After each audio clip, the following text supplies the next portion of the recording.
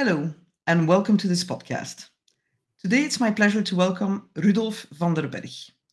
Rudolf is consultant with 20 years of experience in all internet and telecom related topics.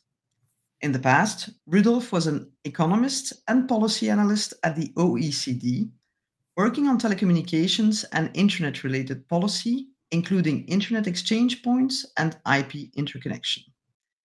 Okay, Rudolf, you know about your challenge, telling us what, if anything, is wrong with the European Commission consultation on the future of telecoms and connectivity.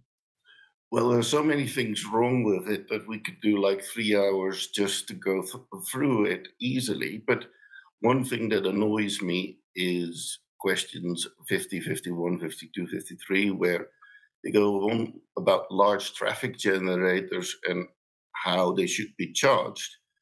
Um, all the while forgetting that research in the last decade has shown that almost all large EU telcos charge certainly smaller traffic generators for traffic delivered on their network. So RCEP says that in France, paid peering, so delivering traffic directly to French telcos, actually costs more than competitive transit, which would deliver you connectivity to the rest of the world. And it costs up to several euro per megabit per second per month to deliver it onto certain networks. And that is completely not mentioned in this report. I heard prices in Germany of 80 cents per megabit if you want to deliver traffic onto Deutsche Telekom. And Deutsche Telekom then calls that transit. But as one hosting provider explained to me, I don't need Deutsche Telekom for transit. Their routes are rubbish. I just need traffic to Deutsche Telekom. But if I deliver it over my normal transit lines to Deutsche Telekom, those lines are saturated. And I've heard this confirmed by Deutsche Telekom personnel that I spoke to at a drinks event.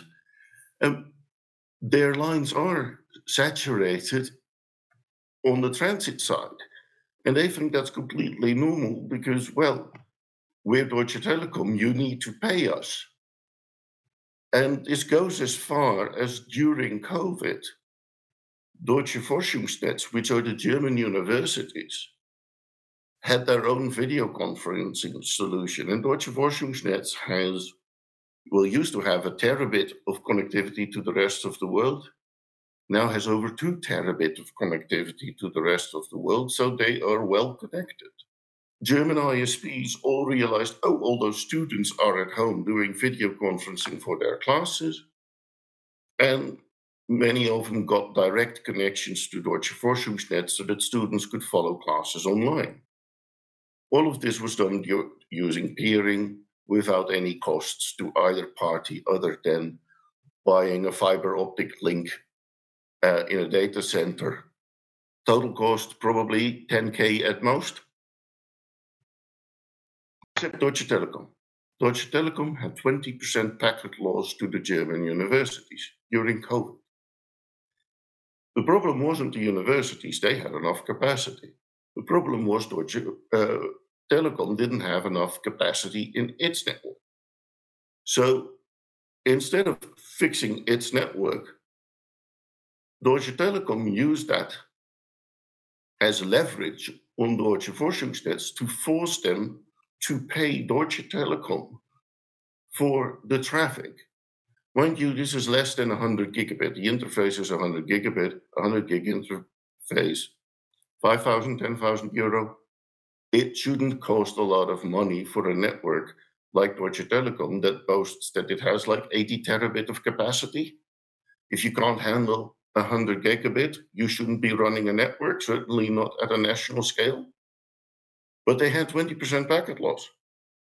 The only way the packet loss went away was when Deutsche Forschungsnetz became a customer of Deutsche Telekom, which is really weird because they already had 2 transit providers that they selected probably through a European procurement procedure, which is all regulated. But Deutsche Telekom forced itself as a provider that got paid. Telefonica, Vodafone didn't even do that. They were nice enough to figure these are students, we need to connect with them. We peer. In Italy, Telecom Italia said, we don't normally peer in Italy, but it's COVID, let's peer. They're now actually turning it down a little. But yes, this is weird. And it's an example of how these questions are just wrong. It's not about not getting paid, it's about getting paid more, what the large telcos want. And it's particularly the smaller networks that they are pushing towards this and have pushed them for decades already. And the questionnaire just doesn't address this. So it's not about large traffic generators. It's about big telcos using their termination monopoly to extort money from other networks for running their network badly, as we saw with Deutsche Telekom. So, yeah, that just gets me annoyed. Thank you, Rudolf. I think it probably got a lot of German universities annoyed too, from what you tell me. So basically, the missing question is, how much are you paying your telco as a content provider now, and do you feel it's fair Exactly. moving forward? Exactly. Thank you very much, Rudolf. Have a great day.